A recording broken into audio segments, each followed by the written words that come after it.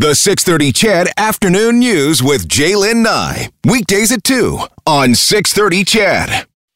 Fortune teller, will she stay close beside me all the way? You have seen it all in your crystal ball. She's the only love for me. Oh, yes, you might. Of course, you know that voice. Bobby Curtola, born in Port Arthur, Ontario, now Thunder Bay. Back in 1943, made Edmonton his home. In 1975, well, word today, he passed away, actually. At his home in Edmonton, June 4th, 2016. He was 73 years of age.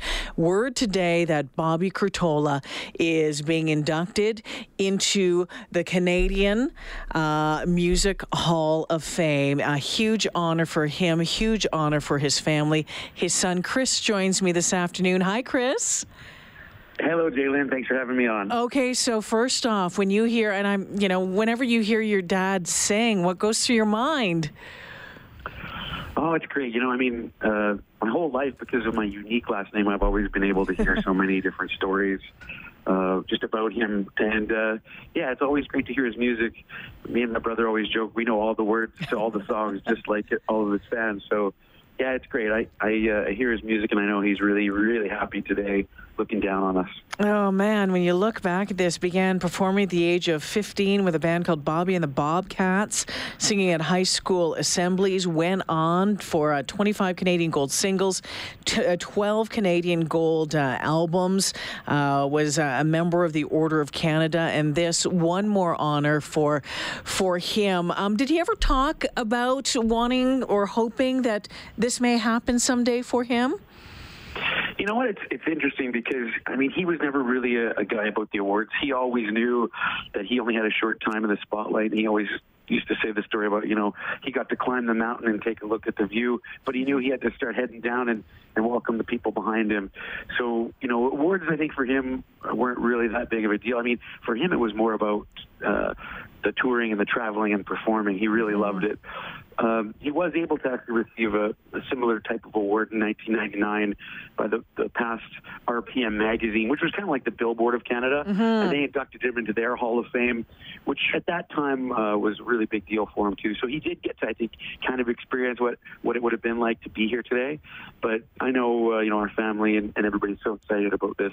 It's just a really nice thing that I know the Junos and Karis have been wanting to do, to be able to recognize people who are trailblazers in the music industry that haven't been able to get this accolade just because they've usually been doing only one person per year. So they made a big decision this year to actually try to catch up and recognize some people from the past, and he's definitely very deserving based on all the awesome things that he accomplished.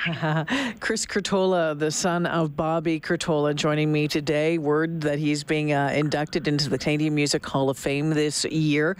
As you mentioned off the top with that last name of yours, you hear a lot of stories, and I'm sure to this day people will be like, "Are you Bobby's kid?"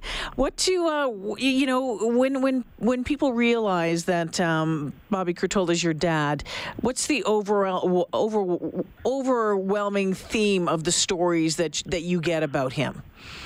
It's pretty amazing, because he's the type of guy who he always said hi to somebody, on the street. He always took the time to chat with people. He was famous for staying, doing a 2-hour concert, and he'd stay 4 hours signing autographs because he wanted to make sure he got to meet everybody. He was just a really kind and caring and loving guy, and I think that's the biggest story that I always get is, oh, wow, your dad, I met him on a plane, and he sat beside me, and he changed my life. Yeah. He really just was an amazing guy. So I think that's really his legacy. Obviously there's all the music, but all of his charity work and all the people that he touched, he really touched so many people, throughout Canada, and just, through his music and through his charity work and all of the events and things that he did. And literally, it was a career spanning, from 1960 all the way up to, the year of his death, he was performing. So just so many years, like 50 years of making an impact and really touching people in Canada. Amazing. Chris, will you be going to the ceremony? Yes, Yes, we will. They're doing this beautiful small ceremony here at the National Music Centre in Calgary, which if you haven't been, it's just an amazing music museum. It's really Canada's music museum. And we actually, while Bobby was alive, he was very happy to be asked to actually donate some of his show clothes. So there's a really cool old show jacket and outfit of Bobby's already on display there. So anybody can go down and take a tour of this awesome museum, and that's where they do have the Canadian Music Hall of Fame. So yeah, me and my brother Michael will be accepting the award on his behalf. And then what's really nice is actually going to be doing something also at the Juno Awards in March. And they're filming a bit of a documentary too on all the inductees this year that they'll be playing.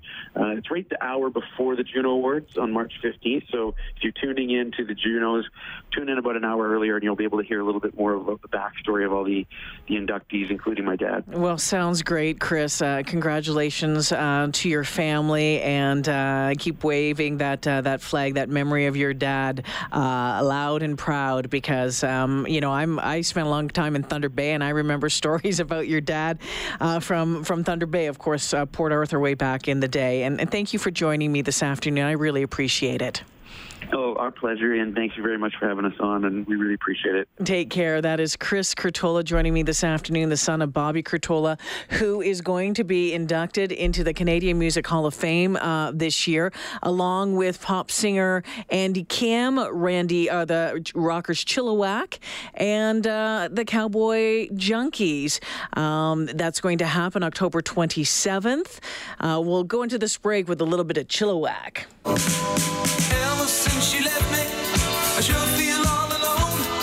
A little misunderstanding, I can't get her on the telephone. Hanging out down the main street, living in a different world.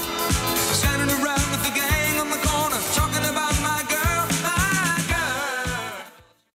Canada may be known for its landscapes and friendly people, but beneath the surface lies a darker side of crime, history, and the paranormal. Since 2017, the award-winning Dark Poutine podcast has explored the shadowy corners of the Great White North and beyond, delivering chilling tales from a uniquely Canadian perspective. Hosted by Mike Brown and Matthew Stockton with over 300 episodes and fresh releases every Monday, Dark Poutine is your weekly ticket to the creepier side of Canada.